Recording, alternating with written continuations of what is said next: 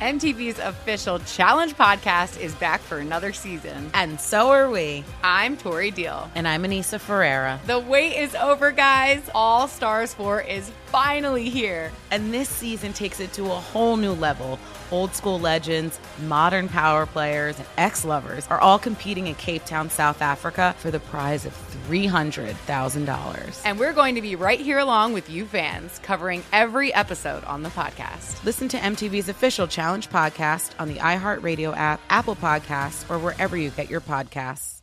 Bring a little optimism into your life with The Bright Side, a new kind of daily podcast from Hello Sunshine, hosted by me, Danielle Robay. And me, Simone Boyce. Every weekday, we're bringing you conversations about culture, the latest trends, inspiration, and so much more. I am so excited about this podcast, The Bright Side. You guys are giving people a chance to shine a light on their lives, shine a light on a little advice that they want to share. Listen to The Bright Side on America's #1 podcast network, iHeart. Open your free iHeart app and search The Bright Side. Hi, this is Kurtwood Smith. You remember me from such TV comedies as That 70s Show and That 90s Show on Netflix. I'll never forget the words that my grandfather said just before he kicked the bucket. He said, "Watch how far I can kick this bucket." People ask me where I get my dad jokes from. I tell them to listen to the Daily Dad Jokes podcast. Listen to Daily Dad Jokes every day on the iHeartRadio app, Apple Podcasts, or wherever you get your podcasts. Hey, listen.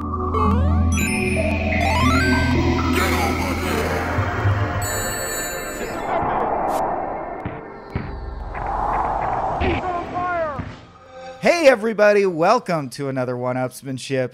No bit, just a grim, straight, informational intro. That's what you deserve. But it's because we want to get right into it, because we got a lot to talk about today, and here with me, Michael Swain, to talk about it is another person. That person's me, Adam Ganser. This is your only 0-bit video game conversation. That's right. Yeah. Completely straightforward. Information only. Wink nor sly nod do you get. Because it's such a big, juicy episode. And what makes it so juicy? I mean, before we started rolling, we were talking about, I think, juicy tongue slaps. Yeah. And that is a phrase that's now clearly stuck in my brain forever. Who's here with us? Welcome our special guest. Please introduce yourself. Hi, I'm special guest. I'm Vanessa Guerrero. I've been on this podcast before to talk about video games and feelings, and I'm so excited to do it again. That's right. And thanks for highlighting that I'm phrasing everything very strangely this episode by echoing it back to me. And I go, that sounds weird. People don't say it that way. So I guess that's the bit. I don't know.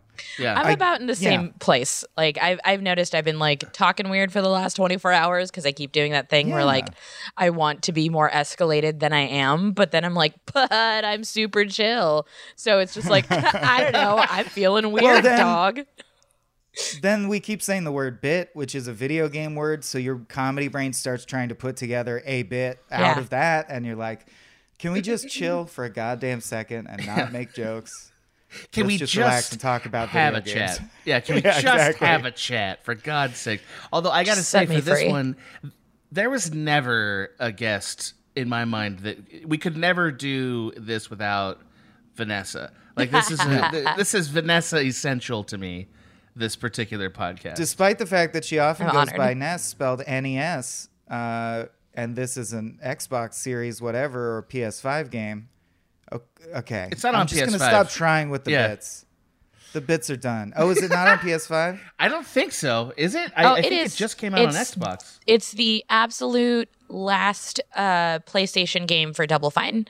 They made sure to include it. Yeah, they made sure to include it because it was a promise on the initial Kickstarter. But from this point, now that they're working exclusively with Xbox and Microsoft, it's from here on out, it's just going to be Xbox and Microsoft. But one of Double Fine's specific asks when they were merging with Xbox was that they honor their promises of the Kickstarter, which was including a PlayStation version. Yeah, it's on everything. Yeah. Okay. Except Switch. And let me just say, Adam. Yeah. I'm just host to host now. We promised bits. Our bits have sucked. We promised information. And we were Vanessa just brought the information. That's why she's on the show.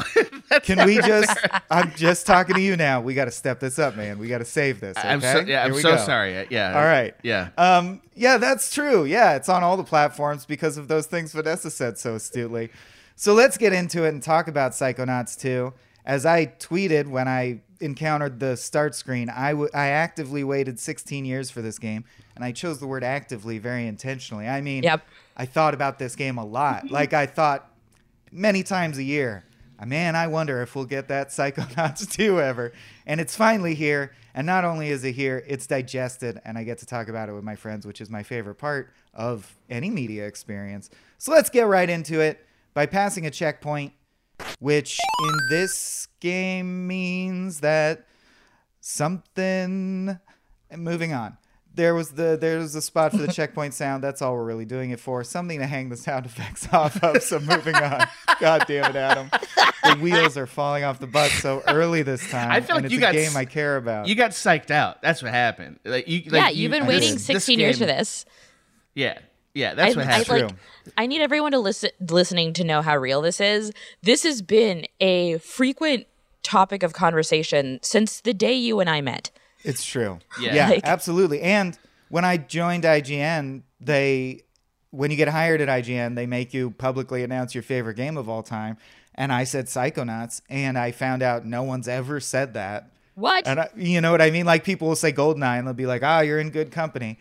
And I'm like, you're kidding me. So someone's got to go to bat for Psychonauts. It's incredible. And Vanessa and I are completely aligned on that. Yep. So love the IP. Maybe my favorite game of all time.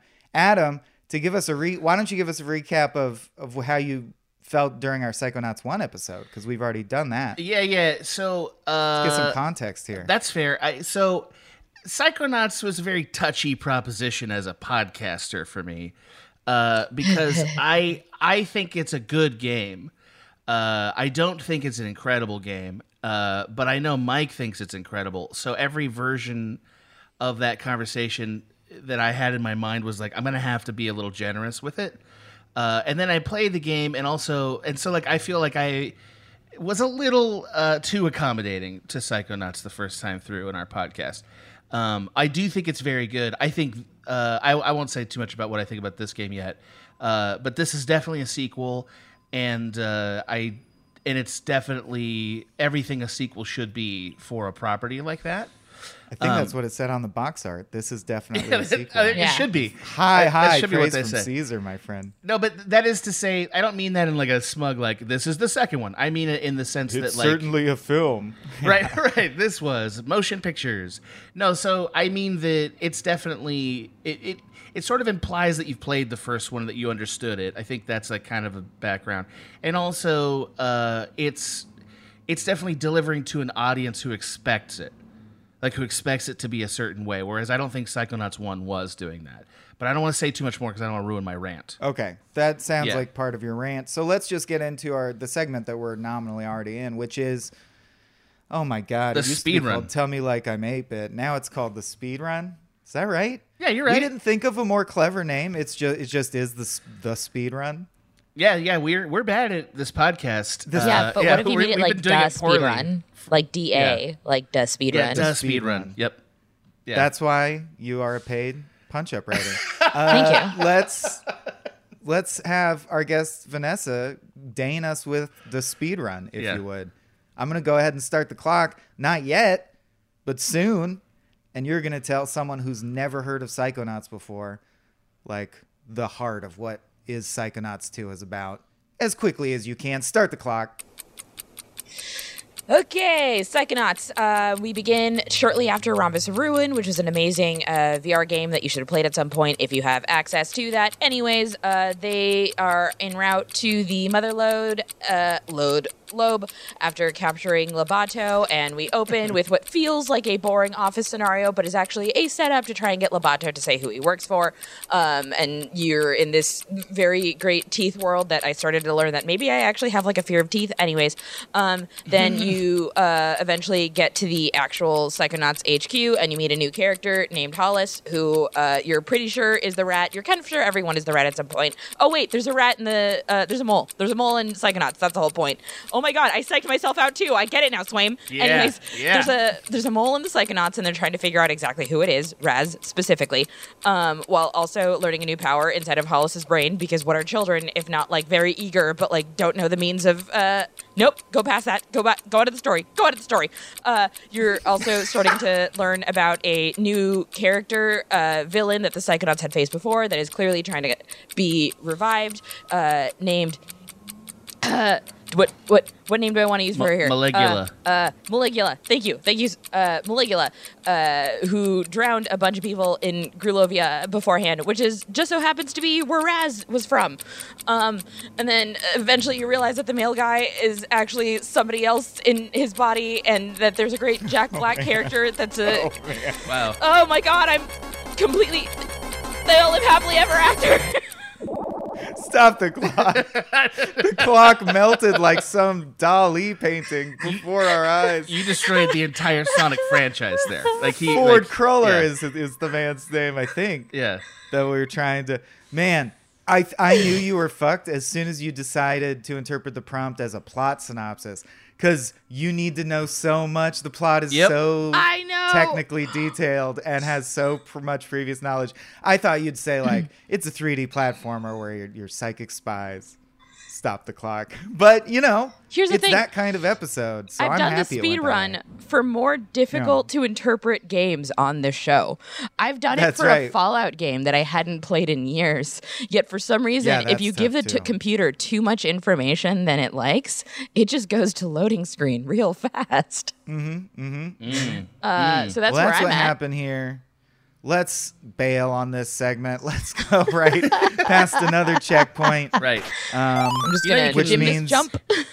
You know, there's fast travel in this game. You can like zip from one corridor of the lobe to another, which I really appreciated. That's right. So we took a leap through the Jungian interconnected subconscious and went into a different person's brain to find out something horrible that they have deeply repressed, because it's fun. It's a children's game. And now we're in the rant section. That's arguable. I think I don't think it's a children's game. No. We'll get to that. Adam, I have a preferred order for this. Has a preferred order. I do. This I is think what I was going to say. So go for it, Adam. I think the order should be you, and then it should be me, and then it should be Vanessa. That's what I think. That is an unprecedented order we've never done before. I know. So let's try it because everything's going so well already. Hey, why not? I'll rant first. Player one, Michael Swaim, plugging in and ranting at you. See, the rants have a whole thing. Plugging in, player one. It bothers me that it's just called speedrun. Okay, Psychonauts 2, a game I've waited for a long, long time. As Vanessa expertly wove the many threads together before our eyes, it actually did remind me of things I like even more about this game. But I think Adam's about to be very surprised, because my major takeaway from this game is that it turned me into the fan I hate, which is that I like the old stuff better, man. Whoa. And I feel like there's still so much to like about this, and I was so excited, and I'm like the yuck someone's yum guy, or I'm now that, because I'm compelled to talk about the game because I do a podcast, I do want to cover it. Or maybe I'm trying to not give Adam what he wants or not be cast in that role. But I'm leading with the fact that I did feel as it went that maybe I'm just older now. But I'm like, where's that sense of magic I felt from the lungfish level and it didn't have as many of those for me. And what it had more instead was a feeling of like, this is a bunch of people who are really good at game design, who have all this shit all buttoned up and have done it for decades, doing it again very, very competently. But everything felt like a safe choice. And the stuff that really delighted me the most, like the concept of your fast travel being a Jungian collected consciousness, like literally just that thought pun or whatever, or you know, the various ideas. All the ideas that are my favorite ideas are in play in one. So it's great as an update. It should be played. It's more Psychonauts. But I think Hannah will be surprised to hear that I'm like, it was good. There are a couple moments that really blew me away that we'll dig into, and that's more than most games give me, a moment that blows me away. But not as much as Psychonauts, and I don't know if that's a commentary on Psychonauts, Psychonauts 2, the nature of sequels, or the nature of being a young man and playing something. And so 16 years ago, I was 20. That's not that young, but I felt, so that's still a little old to be feeling childlike wonder. Like Psychonauts gave me such a feeling of childlike wonder where I felt pure unbridled imagination at play. And Psychonauts 2, I felt really good, competent game design at play, which is great. You want that. But it felt a little more controlled and a little more, none of the levels were as innovative in the way that Psychonauts 2 kept flipping the fucking, like, there's no Milkman level equivalent. This game never rises to that height. Wow. All right. Wow. Wow. Stunning rant from Michael Swain. Stunning. Player 2 grimly taking the controller from the corpse of Mike's idealism. Hey, so I thought this was good. I like this game. I thought this game was better than the first game. What a reversal! No, I thought it was better. I thought it was much better than the first game. I see what Mike is saying about how none of the level design is as conceptually innovative as the previous game. Like, I see how there's no level. The cooking show was close. But that was about it. I see how there's no level where you are a giant crushing a city full of lungfish, or how there's no X-Files level. You know what I mean? Like that stuff doesn't exist. But what I think this game did that the first one failed to do is use the conventions of this premise, which is traveling into people's brains, to actually illuminate more clearly what's going on in that person's life than the first one did, which to me is the greatest thing about this franchise. This game did that so much better than the first game did in two ways. One, it picked people whose stories matter to the larger plot, so it wasn't as disorganized as the first game was. Like, as much as we liked the Lungfish level or the Milkman level, who gives a shit about those two characters? They don't matter. Right? Or my favorite level of all, Napoleon guy, but why do you even... who gives a shit? They're not part of the story. Whereas, I mean, and I mean that in like a narrative sense, right? So I understand that people enjoy it and that it's cool conceptually. I've never disputed that. But like, as a storyteller, those things are offshoots from the story. Whereas in this game, every person's brain you go into is actually purposeful, and there's emotional revelations. Some of them are very profound. Like, there's one character who's an alcoholic, and I don't want to say everything about the level, quite honestly, because I thought that was some of the best storytelling I've ever seen in game design. I was like, wow, this is fucking incredible. I think it's like the best level for that in this game. It's not the most fun. So there's a lot of that. There's a lot to be praised here.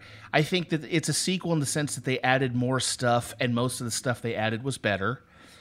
They enhanced and perfected what Psychonauts did in terms of game mechanics so that it was better. It's still not very good. The shooting is not very good. The punching is not very good. The platforming is not very good. And I don't mean not very good. Better like than one. Yeah. I don't mean not very good like it's bad. I mean not very good like, hey man, the standard is Mario and it's not even close. You know, like, and I get that it's an indie funded game, and I'm happy to concede that for what they have resource wise, it's fantastic. I'm happy to right away set aside any dispute about Tim Schafer's place on Mount Rushmore. Put his face on there. I totally get it. I totally agree. It's still not as good of a game mechanically. That's just true.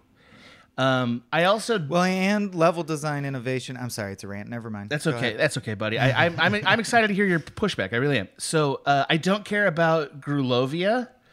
I don't care, and I don't care. Besmirch the people. I just don't care. That story is hard to care about. I think all the other interpersonal pieces of the Maligula story and how she matters are interesting. But I think the large sort of catharsis to it all falls a little flat because it's all sort of a remote event that we don't completely or clearly understand, and that's a storytelling failure. Otherwise, I genuinely liked it, and that is my rant. All right, player 3. It must be an N60. What was the first with 4 plugs? Was that the N64? I think so. With 4-player capabilities. Well, yeah. you could get those like in like those strips, that would add ports. Even on Nintendo, I believe, like the original Okay. Nintendo system. I'm always trying to figure out what theoretical console this podcast is, but I guess we still don't know because we could be using a cube tap. So, Vanessa, I killed some time there. Are your thoughts assembled enough for a rant? I think so. Do it. I think I'm ready. All right. First and foremost, I'd like to just get out of the way up top. Mike and I have both discussed this, that one of our mutual worst shared traits is that we'll overlook just about anything for Amazing Story. And I overlook a lot for Amazing Story. I overlook the fact that the first game mechanically wasn't exactly where I wanted it to be. And playing Psychonauts 2 definitely highlights a lot of the elements that were clunkier that I kind of either waved over or sometimes maybe even willfully debated against about the first game because of how much better the second one is. But the second one is not without its moments that I kind of wished for more. I wished for a longer game because there were so many big teased stories that I feel like didn't really get its just moments in the sun, whether it be the relationship between Helmut Fulbear and Bob Zanotto. I really wish we could have gotten a little bit more of that. To like some of the Grulovia elements, because so much of the mental health aspects of the story were so well thought out, and so much of like the mental health aspects that goes with being a refugee, but not enough on like the actual Grulovian family elements that they put so much emphasis at the end. Additionally, I feel like as much as I found a lot of that humor there in the first game, the humor was super strong in the first half, and then because of the nature of what they were discussing, it tended to drop speed at the second half. And while I didn't feel like that happened here, it was missing some of the extra irreverent, gross out, weird for the sake of weird elements of humor. Like I didn't really have my Dugan blowing up a squirrel part to it here. While the interns were amazing and hilarious, everyone, unless they were like literally out of their minds, was a little bit more grounded than the first game. And I really only got that with like Dr. Lobato, which are things that I love, but I would like to see it peppered through, because one of the things that I love is that Psychonauts mixes this great overarching sense of empathy with like these absolute bizarre, eclectic, irreverent types of humor. And while it was there, it wasn't there in full force the way it was in the first game, which is a much more flawed game. But the humor in the first half was definitely something that I was missing. Additionally, this is less of a rant because it's not that it's like poorly built in my mind. It's just I suck at it and I hated it so much. Good fucking God, the germ level. Such cool world building. That stupid fucking ball. I fell off that stupid fucking ball so many times and rant. Or that part where you have to go up the elevator and they keep taunting you by saying, "Oh, the elevator's fixed," just as you complete it. That part. Like on the bowling ball. I was going crazy. Yeah. Great rant. We pass another checkpoint, which means you pressing the stick forward and you thought you were going horizontally, but you're actually going vertically, and the surface is something that it wasn't before. That's good game design. Hey fam, I'm Simone Boyce. I'm Danielle Robay. And we're the hosts of The Bright Side, a daily podcast from Hello Sunshine that's guaranteed to light up your day. Every weekday, we bring you conversations with the culture makers who inspire us. Like our recent episode with Hollywood royalty Regina and Raina King. We talked about the creative power of women's relationships. I feel like, thank God for women, like, especially when it comes to Black women, the way we lean on our mothers, our grandmothers, our sisters, our friends. We're just each other's pulse. I mean, it's molecular, you know? Listen to The Bright Side from Hello Sunshine on the iHeartRadio app, Apple Podcasts, or wherever you get your podcasts.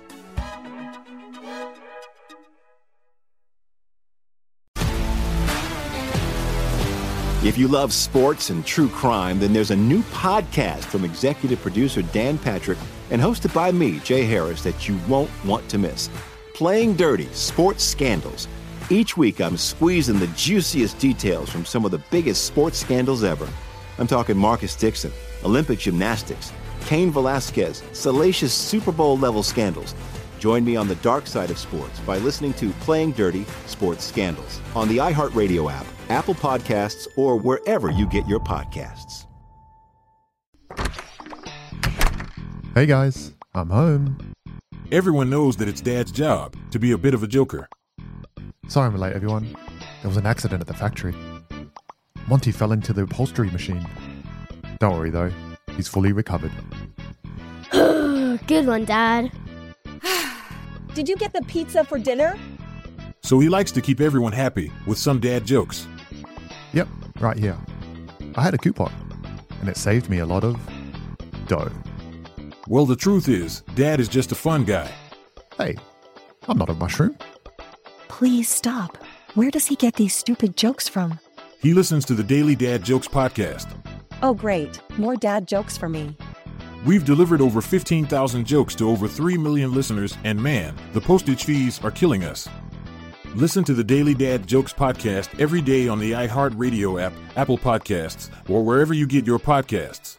Now it's game on, which means we get to just chat. And the first thing I'll say is I want to agree with Vanessa about the humor of the supporting cast, which is interesting. The supporting kids in the first game felt like refugees from a 90s Nickelodeon show. Yeah. And the supporting cast in this game felt like cool collection of Gap kids who are like perfectly friendly and nice to hang out with. Not as funny. Definitely not as funny. I also think they were a little meaner than the kids were in the first one, which made them they make you less your likable or whatever. Yeah, like they weren't. I think they had bits, but their bits didn't land as much because they were a little bit meaner and not in a kid-like way, and like a more competitive, weird way. By the way, did anyone ever get Raz's original clothing back, or was that an attempt to update his outfit? I think that was an attempt to update his outfit because I never got his original clothing back. I thought at the end of the game we'd earn the original outfit, and we never did, which bothered me. I thought so too. I also wish it was longer. Yeah, go ahead, Vanessa, please. No, I also wish it was longer. There were so many elements at like the end of the game where I'm like, do I get to like expand on this more? I felt the same way with like a lot of the kids, especially like Norma leading this mole charge. And I get what they were trying to do. I get that they were like, trying to do this like, oh, maybe everyone else thinks you're the spy and that's why they're treating you that way. I feel like the only kid whose humor really landed was Dugan's sister, Samantha, with like specifically the whale bit was one that made me laugh really hard. That was one of the only and Power of Whale. Yeah, Power of Whale, and then just seeing the whale come down. Like all of Samantha's bits were funny. But they also didn't really get its time in the sun. And I think it's because the only like child that Raz interacts with as much as he does in the first game is Lily, who is his girlfriend. And he had a best friend. He had Dugan around for like a lot of the first game. He didn't really have a best friend character other than an old man here that he could do like dumb kid riffs with. Yeah, they had... I mean, they tried to make him closer to level with the adults that he's investigating. Because I think Which was the promise of the first one, is that he would be a real spy now. Yeah. And I think they achieved that. He feels like he's really involved in real spy shit this time. And it feels like he grows. I mean, like the thing that we haven't even talked about in any of the rants even is that like they kind of do a more daring sort of plot device for Raz, which is like he learns he has the ability to actually manipulate people's minds, and then he has to accept the consequences for that. And like they're stark consequences, and that's kind of what this story is really about in a broader sense. And that's, I don't know, like it's not as whimsical. It's not kids at a camp. Yeah, it's harder. It kind of has to be grounded by the nature of a lot of these discussions. Because when it was kids in a camp, it was like, oh, ha ha ha, Raz's friends are kind of deranged. And there was and I'm not saying this is a detractor at all. I love it a lot. I think maybe the humor just needed to exist somewhere else. I just think it should have been more of wherever that somewhere else was. It's obviously so clear in the Bob Zanotto episode, but it's kind of the through line for everything, which is there's more empathy given to everybody has the seed of something that can spin into something else. Mm-hmm. And I've actually been talking about this a lot lately, ever since I played this. A big thing of the through line is sometimes the tools that help you in survival become the thing that hurt you later. And for some people, it's more difficult to figure out when those things no longer serve you than others. I think from Maligula's character to Cassie, like with the multiple identities, it's pretty much like from beginning to the end, the tools that served you then don't serve you now. It is time to let these things go. Mm-hmm. I mean, I think that's an interesting thing that's going on in media in general. A topic that we kind of never visited until, like, I don't know, the last 15 years. Yeah. Well, it is, and it's just kind of the basic precept of modern talk therapy, which is funny. Right. I mean, but I think like teaching people that. Well, that's fine though, because it is. You know, I mean, a lot of stories are sort of basic moral parables. So it's kind of nice to have an updated framework for those parables. What was interesting to me is that they were parables that I do feel. So this is where I will start hyping the game up. Is I think there are profound storytelling moments in and of themselves, line to line, that would never exist if this were made by any team other than a team who were people who are in their middle age or older. Yeah. Like there's stuff that you actually can only learn from life. Like the game has real wisdom in it. Some of the stuff that these skeletons in the maternity ward inside, is that Hollis's Hot Streak? Oh yeah, Hollis's Hot Streak. Yeah. Say some, like, what would I consider pitch black satire. Like they hit the jackpot, which means they get pregnant in the real world, and they're like, now we'll be happy and our marriage will be saved or something like that. I'm like, damn, dude, this is like some real... The themes are mature and adult, which is interesting because everything's bright colors and it's still in the style of... But you can tell from the writing that all the writers have like lived lives. You know what I mean? It had a real grounding to it of like, this is a real story written by mature adults. I mean, that tells which is almost a weird thing to say about a Psychonauts game. But it's not, but I could feel that. It tells you they were going for the same people that played the original Psychonauts. That's what that tells. Yeah, that's exactly. What that tells you. And like, Raz feels grown up. I mean, to a degree, yeah. I mean, that's what's funny is because like when he acts like a kid, I think the game's a little like You know what I mean? But like when he starts to act like sort of a young 20-year-old, which is about the age I'd think he really was mentally, you know, it starts to really work. I also just find it weird to realize that the voice actor is at least 16 years older than they were when they recorded the original Raz. Oh, yeah. I was just thinking about that the whole time and trying to hear it in their voice and feeling like I could. Like when you watch a modern Simpsons and you feel bad for Kavanaugh, you're like, oh no, Marge sounds real gravelly. Oh no, Richard Horvitz hasn't missed a beat. Like I've heard him in other things, and I feel actually I was playing Ratchet and Clank Rift Apart, in which he is a character in it. He's oh my god, I can't remember the name, but he's a tiny murder robot.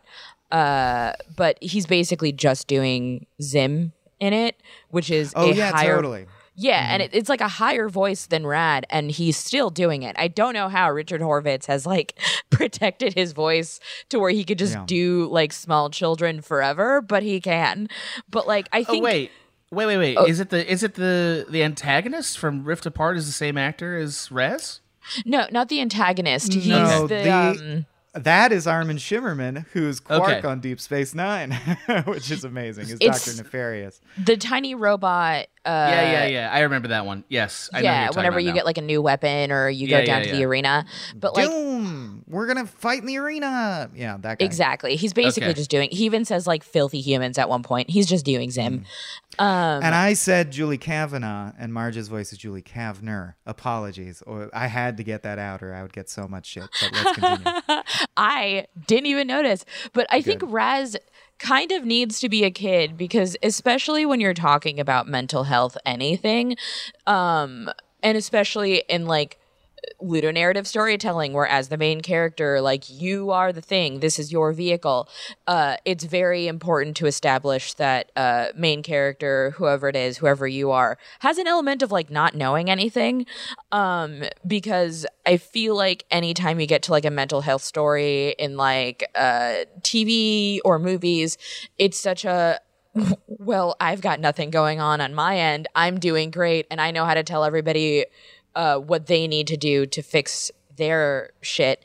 And it's just, A, it's not fun, and B, it's just very willfully misguided. So I think by Raz being inherently a child, he has that like, I don't know, almost that like Plato essence of like, the only thing I know about everything is that I don't know anything.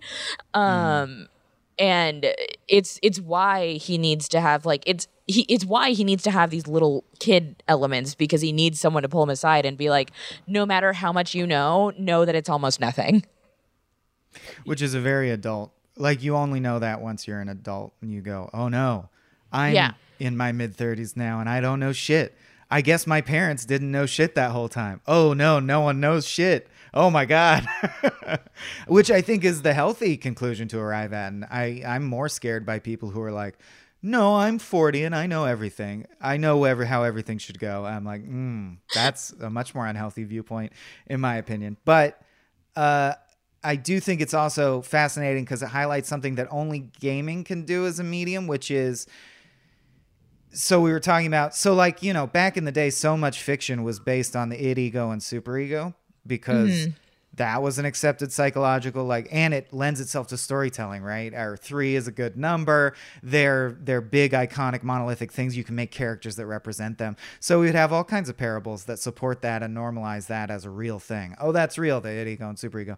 I do love what Adam points out about how we have a lot more stories nowadays that are normalizing the much more modernized version of that idea, which is family of origin stuff and all this stuff about how you develop behavior patterns through learned coping mechanisms, and then you try to apply them later in life to mixed effect. That's like a more modern view of, you know, it's like updating the acting method from, no, you got to be the guy, to like the more complex method we have today. And you could, that story of learning and adapting and having coping mechanisms and trying to use the same strategy, but having to use it in a different way to like survive or cope or thrive, actually is so interestingly aligned to gaming, because gaming's interactive. Like, I think gaming's the perfect way to tell that story better than a movie. Easily. Because a staple of gaming is you develop new powers and you apply them to problems over and over. So it's like primed to make statements about family of origin, how we use our coping mechanisms, how we attack problems. And that actually makes me wish the game had gone further again. I'm like, so then why aren't there like satirical twists on, like, at some point Raz should use his power and it blows up in your face, or some point Raz should have to actively give up all his powers to succeed, or I don't know. I just thought all the colors that they're working with are so cool, and the palettes there, and I did feel like they could go farther in a lot of directions. But also, I can't make a game and like it was kickstarted. Like, it's still so, and it's a 25-hour game, you know? I feel like such a prick saying it should be 80 hours and much more challenging. It's like, fuck you. This is where I feel obligated to jump in, and I actually disagree with almost all of that. Like, I do not think it should be longer. I think it was exactly as long as it should be. I was getting tired of the story by the end because there was a lot of it. This game needed to be sized enough to justify on like the core loops and mechanics and stuff, which are not that diverse. Like, and you're saying, for instance, like, oh, that this game should explore some of these concepts and make them take kind of. No, like the badges were pointless. There were whole pointless. Yeah, they were pointless. Systems. Yeah, and pins and badges are so not needed. Yeah. Well, and I would say that was kind of part of Psychonauts 1 too.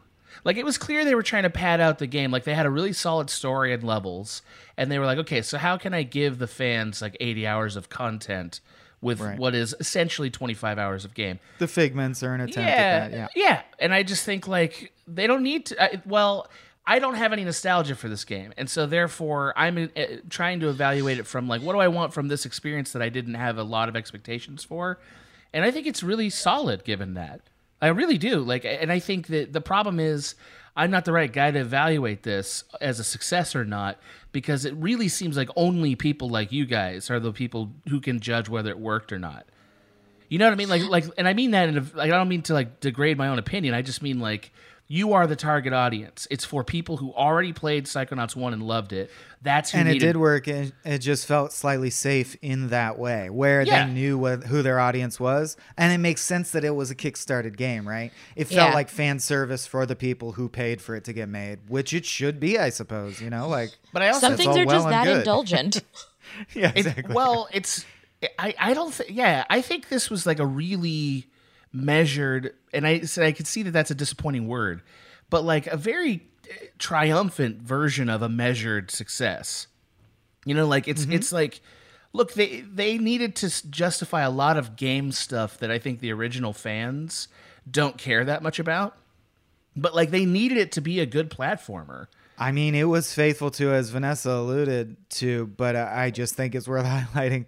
There's a VR game called The Rhombus of Ruin that freaking no one played because statistically very few people have access yet to VR. Yeah. And yet it fully involved that story thread. Like, it was fresh off the events of Rhombus of Ruin, which was like more loyal to itself than I thought it even needed to be. It was interesting that they're like, we integrated this. Care. Psychonauts is real. Psychonauts is a continuing story.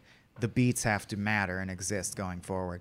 I was like, oh, good on you. Like, cool. Taking your IP seriously. Okay. Well, I mean, it's like if they put out an Undertale sequel, we're not going to assume that it's going to be made for a lot of new eyes. It's going to exist for Undertale. Right. Like, didn't they, by the way? Yeah. But I mean, it's an anagram of it. Yeah. Like Deltarune. That's it. Deltarune. It's one of those things where I'm like... It's like if they brought back Firefly. They're not bringing back Firefly for new audiences. We know who that's for. Right. But saying that and like knowing that like Psychonauts 2 exists for those that loved Psychonauts 1, I did watch a few people play it for the first time. And while the initial story moment still left a few questions, by the time they got like deeper into the game, it made them want to play the first one. And I'm not saying that's like something across the board, but it is something that I witnessed and was cool to see, that knowing nothing about the first game or even Rhombus of Ruin, that and that there was like initial confusion at like why they should care about certain elements or story plot. It was cool enough and unique enough, and also we're just thirsty for platformers, that it made a few people want to go back and play the first one, which I think is especially good for something that like exists as fan service, but is also bringing people back to wanting to explore the franchise. But I also so like here's where I'm playing both sides like an evil bastard. So like I also think that part of people's reaction to this game is the time it's coming out, which is in the middle of like a fucking desert of video gaming. You know what I mean? Like this is the perfect time for this game to come out, because if it had come out in a year where there was, I don't know, a couple other platformers or like big time Switch releases, or I don't know, for Horizon Forbidden West or any of that stuff, I don't think this game would have drawn the kind of attention that people are giving it, even on an individualized experience. Like it was like the only new game for like 3 months. You know what I mean? I will say, like, wholeheartedly agree, because, you know, due to the pandemic, things are extremely slow right now. We're in a gaming desert, but at the same time, it feels like people are moving past things fairly quickly, because Deathloop was so anticipated, and then the conversation almost immediately halted after, despite the fact that it like had pretty good reviews. We may be in a gaming desert, but we're actually kind of far from a nostalgia and platformer desert, because that's kind of all that came out this year. And a lot of the ones that did come out this year came out swinging hard. Like for me, the only other game of the year contention other than Psychonauts 2 is Ratchet & Clank Rift Apart, which is another nostalgia tinged platformer that is doing exceptionally well. No, I can't. None of this is script. I can't do this. Wait a minute. So, like, there's a bunch of games that completely deserve Game of the Year conversations that are not. Well, we should do an Game of the Year episode, but yeah, that will be a. I mean, that seems like a lot of effort just to say Inscription's the Game of the Year. You and Dave with this fucking Inscription. Look. Oh, have you played it, Adam? Hey, I've seen a little bit of it. Yeah, I haven't been able to play it because I don't have a PC. I think you'd appreciate. I'm sure what I would. It's doing. I'm sure I would. I don't think it's bad. I just think it's one of those. I'm using this voice. I know you are. Fine. Everything's fine. If you, I'm gonna remember this moment because I'm coming back and I'm gonna stab Inscription to death when we do this podcast. I promise. Oh my god! No, I didn't think you'd ever deign to cover it. I imagine I'd cover it wouldn't get covered. Of course I would. Okay, why not? We'll see.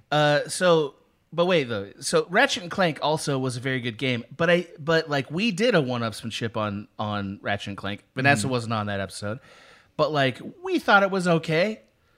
Like that was kind of the vibe, and like actually, I find myself partially agreeing with Vanessa. Like that is one of the games of the year. You know what I mean? Like it's like sort of indisputable. Well, it wasn't a great year. It was a pandemic year. Right. And so like that's why I'm like, look, this is where the 5-year rule really ought to apply. You know what I mean? Because like I don't know that we're gonna remember Psychonauts 2 like a year from now. Like, do you think we're gonna? I'll remember it for the rest of my life because I love the IP so much. But no, not we could. Oh, you mean will anyone be talking about it? Like, will it be in the zeitgeist? Absolutely not. Like, will it mark anything significant? Will it have any like? As storytelling, will it matter? I don't know if it'll mark anything significantly, but as storytelling, like, I feel like if you love storytelling and if you love talking about storytelling, you have to include ludonarrative storytelling in that conversation. I don't think there's any way to, because it's like it's the next step in like how do we develop what a story is. And I know that like in the overarching scheme of video game conversations, I don't think Psychonauts 2 is going to be included. But when it comes to storytelling conversations, I feel like it has to be included, especially when it comes to ludonarrative stories, because it does this thing by telling a story that only it can tell correctly. There are so many mediums where you watch something for the first time tell a story that only it's able to tell, like the first time you see Singing in the Rain and you realize that can never happen again because it's a story about a change that's never going to have something like that. And I feel like Psychonauts 2 is such a good indicator of like this is the next vehicle of storytelling if you really want to create empathy as like a lived experience by the player. Because when it comes to like the first time I saw a panic attack sequence and it was illustrated in a way that felt real but wasn't triggering, but was like a comfortable mirror in which something else saw me, or the like conversations of addiction given more care and more thoughtfulness as to like how it starts and how it keeps going and how it really is literally living one day at a time, more than any movie or anything I've ever seen done as well as the Bob Zanotto storyline and how that was handled.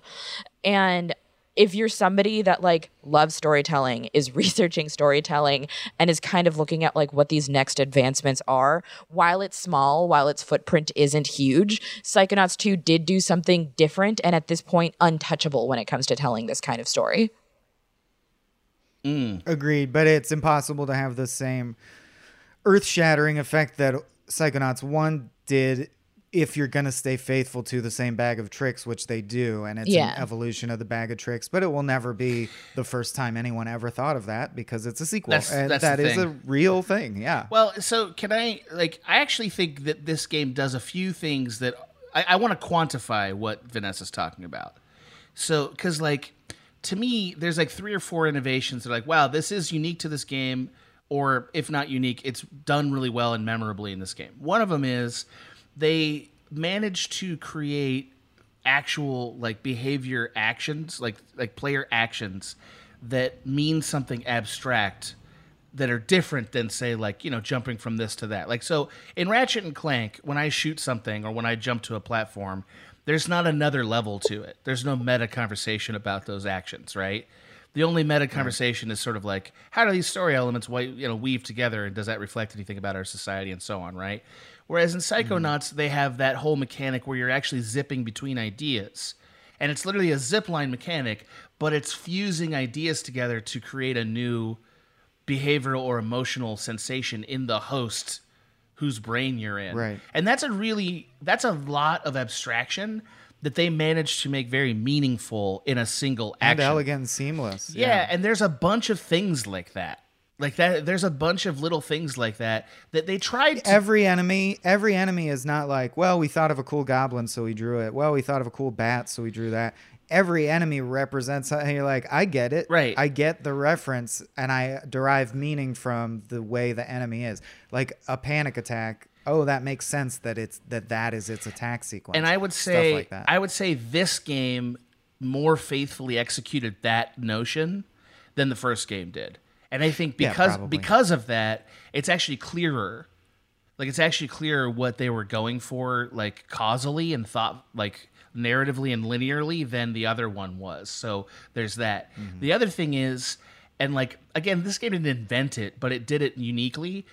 There's so few games that are able to visualize abstract concepts in the environment the way this game is able to. Mm-hmm. Like for instance, you talked about how much you hate the teeth. That teeth level was fantastic. Yeah, it starts with a banger. Yeah, that's a banger, and it's not just a banger. The levels are structured like the way you structure tracks on an album, I felt. Yeah. They're like, yeah. You got to have a hit up top, you got to close with a hit, you can bury some weak levels in the middle. They aren't all amazing, but the 3 or 4 that are amazing not just because they're cool designed or visually interesting, but because they take the craft of visual representation to a new level that other games have not tried. Like, I would say in some ways, Last of Us 2 is exploring similar themes to this game, you know? Mm-hmm. But, like, Last of Us 2 is the least abstract game I can think of. Like, there's no abstraction in that game.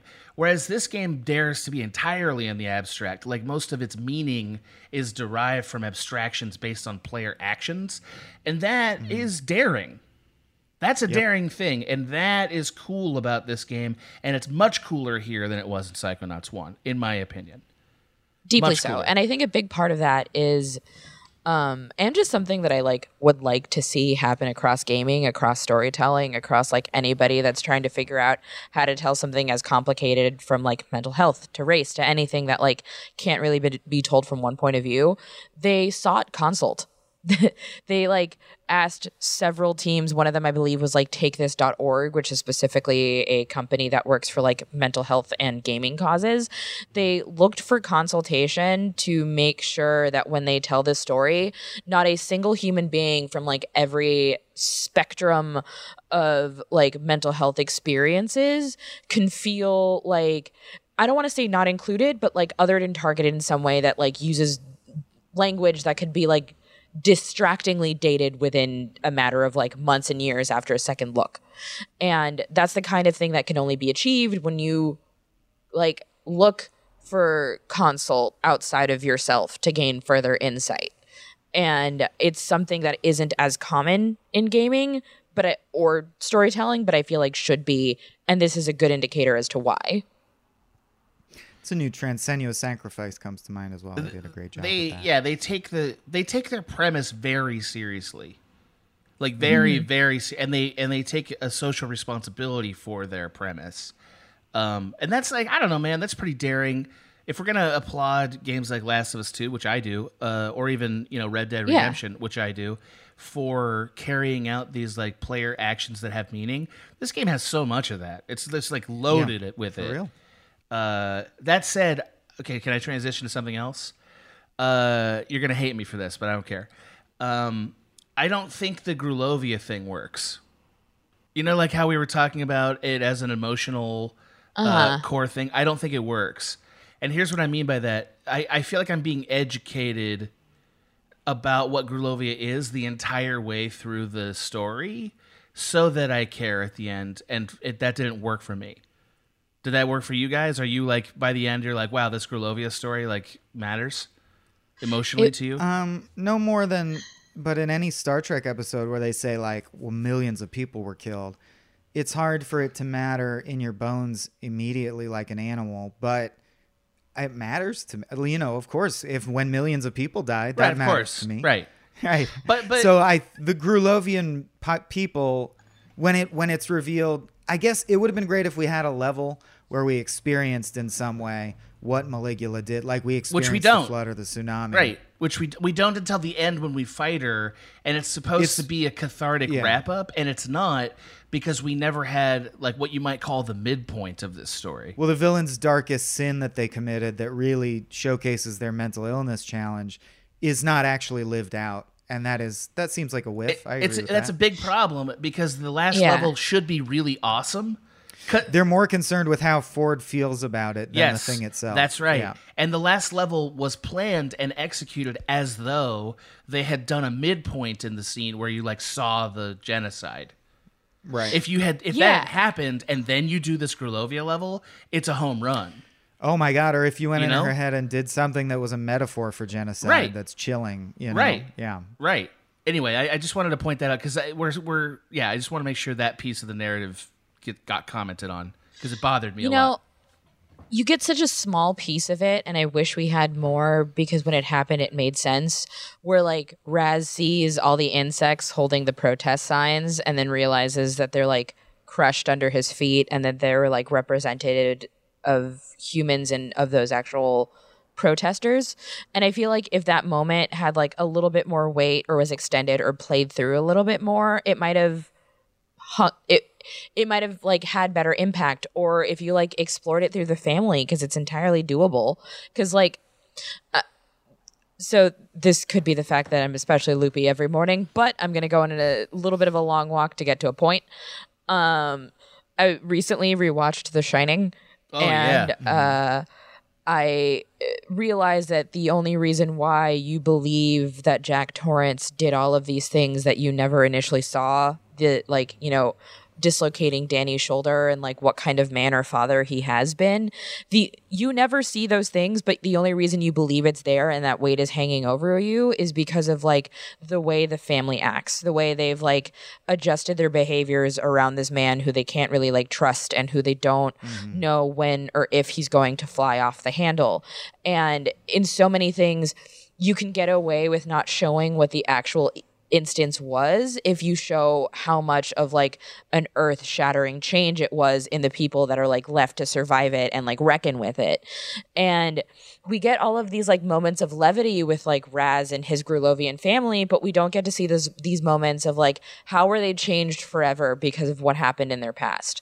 Because like I know that as like somebody whose family came from like separate countries that were experiencing different kinds of conflict, I know that we like bag a ton of food when we leave a buffet because we still have that like internal feeling of like, when is something going to happen again? I know we have like these changed behaviors and approaches to things because a grenade went off in our bloodline a few years back, but I don't really see it here.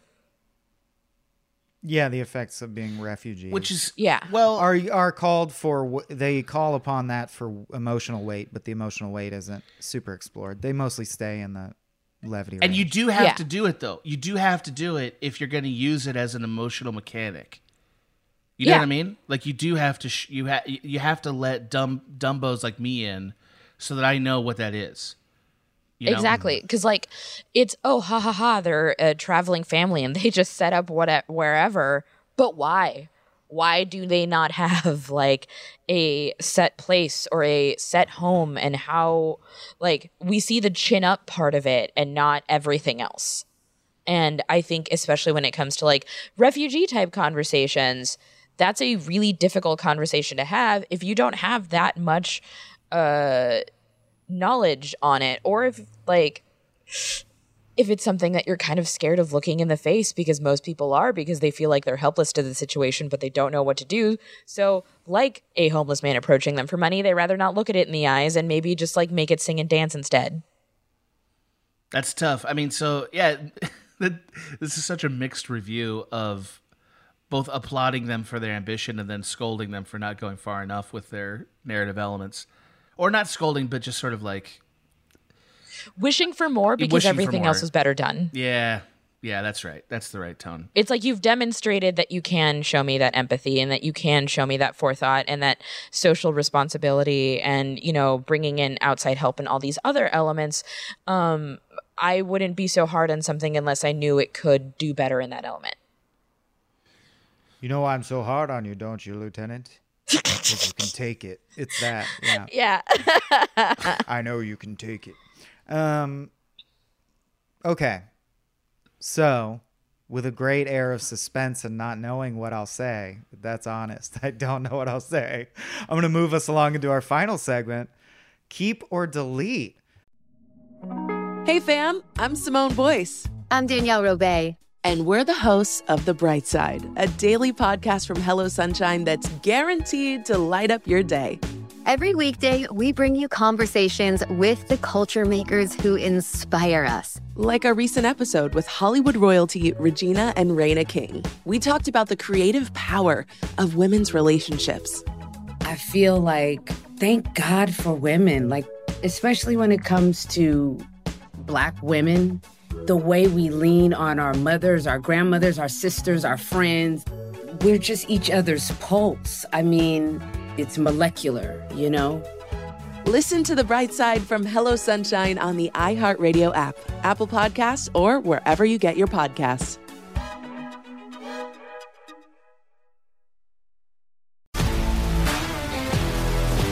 If you love sports and true crime, then there's a new podcast from executive producer Dan Patrick and hosted by me, Jay Harris, that you won't want to miss. Playing Dirty: Sports Scandals. Each week, I'm squeezing the juiciest details from some of the biggest sports scandals ever.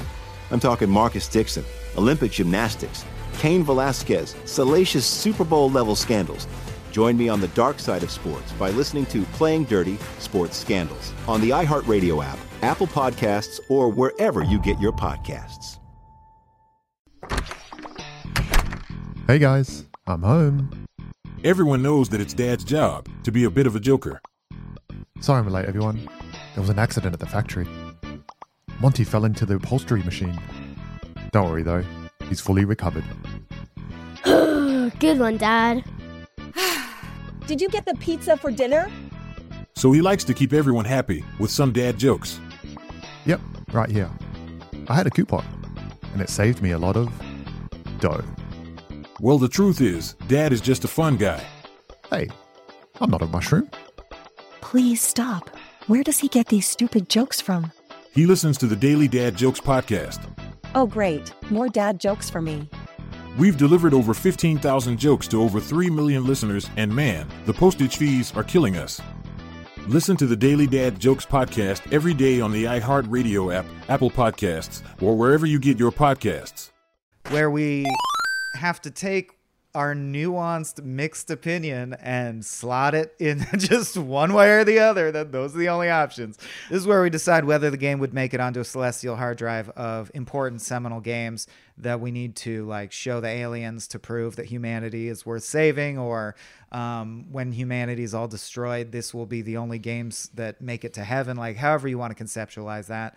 We like to think of it as finite, but we have never decided how many games fit on it. But, you know, so with that nebulous goal in mind, let's say, Adam, would you keep or delete this game to make room for other games? Okay, here's what I'm going to do. I'm going to keep this game, but I'm going to delete Psychonauts 1. Because I think this is... You'd update by replacing. Yeah. Okay, got it. I think the franchise... A move we haven't heard before, but I think it's valid, and I think I'll probably use that move in the future. Yeah. I think that was sort of the way we talked about Horizon Zero Dawn, right? Like, yeah. And I think that the sequel came out here, and I think it's better as a game, and therefore this is the one. The concept deserves to be kept, so this is the one to keep, in my opinion. I guess I'll go next. I'm going to delete it, Adam, which I guess is predicted. It's weird that we're in a universe where Adam kept and I deleted, because I probably, because I do have nostalgia for it, got more joy out of the game than you did. Not that there's a way to quantify or prove that, but I'm like, I love this game, but I'm going to delete it because of the thing I said about how in my gut, the first game was a revelation and the second one is like stepping up to the plate and doing the same thing again, even slightly better. But I'm like, but the first one was magic because it was the first one. There's something special about the first, and I can't. This didn't evolve the bag of tricks so much that it supplanted the first one in my mind. And I like things that feel weird and underpolished and janky. So I like the first one better. There we go. Wow. Vanessa, what do you think? I am selfishly keeping both. While the first one was absolutely a revelation to me, I think the second one, and this is part of what I mean of like the selfish elements of it, the second one just feels like it's for me. It feels like it's mine. It feels like something was made with all of the Vanessa boxes to check, which I know might make it not for everyone, but it is why I adore it so much. From like the elements of like its discussion with addiction, which is something that I like am constantly revisiting because I'm an addict forever, but also like the Cassie parts of the story, which we didn't really get into, but like when it comes to code switching and changing your identity for the sake of survival is such a storyline I've never seen experienced. And then I got to play it in a video game. So like, I know everything that I love about it might not be someone's favorite, and that is fine by me. I love this game so much, and I'm excited to experience it at different junctures of my life, at different relationships that I have with like my own mental health journeys, to see how different parts impact me again. That's a great point. But I already deleted it, so I can't play it again. No, you can't. You gotta come over and play it then. Actually, what you can do is if you have Xbox Game Pass, you can play this game for free. And like, I'm not an Xbox shill. I just think once... clearly you are. Well, wait a minute. It's literally you're shilling Xbox. Once in a while, I think you got to acknowledge how fantastic that is for games. I might... If it wasn't for this show, I would never have played this game, except for Xbox Game Pass makes that possible. Like, I would play this game like independent of the show because it's free. IGN gets shit for this all the time. Dude, I don't care. I don't care. I don't care if people... No, that's what I'm saying is it's such a good deal that our reporters... who are just exposed to it because of the news, or they'll see what's on Game Pass, our reporters will constantly just tweet shit like, man, it really, like, Xbox Game Pass is an amazing deal. I just want people to know so that they can get it. And everyone's always like, Xbox must have cut you a check. And it's like, no, it's such a good deal that people are motivated to tell others about it. It's irresponsible as people who talk about games critically. It's irresponsible not to mention it sometimes. And this is like, this is one of those times where it's like, that game is one of the best games of the year, and it came out for free on day one. And most people probably won't play it because it's not like a AAA thing. And like, hey, Xbox is doing something for gaming with this. Anyway, that's it. Right. And that indeed is it. I'm sorry it couldn't be longer, but I have to dip out to lead an AA meeting, so... Addiction themes also resonate with this young bear. You like that, Adam? You like how I like that you're a young bear. I've always thought of you that way. That I'm a young bear? I don't know. I'm just trying it out. Yeah. I think it was a nice outing. Like it. Yeah. Agreed. Right. This was fine. This was fine. What a fine podcast we put out today. I mean, if you average out Vanessa's incredibly insightful points with what we talked about, it was a fine episode. I would say it would be even double fine. Okay, we'll leave on that. This is why she's... Yeah, bad pun. That's a mic drop. Yeah. Let's get out of here. Work complete.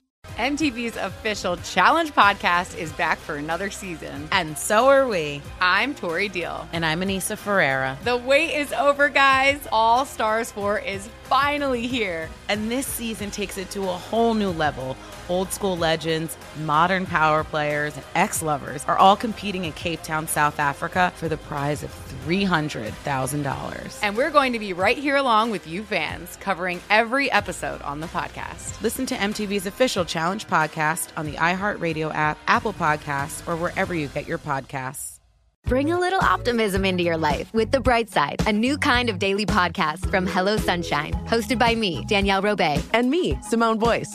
Every weekday, we're bringing you conversations about culture, the latest trends, inspiration, and so much more. I am so excited about this podcast, The Bright Side. You guys are giving people a chance to shine a light on their lives, shine a light on a little advice that they want to share. Listen to The Bright Side on America's #1 podcast network, iHeart. Open your free iHeart app and search The Bright Side.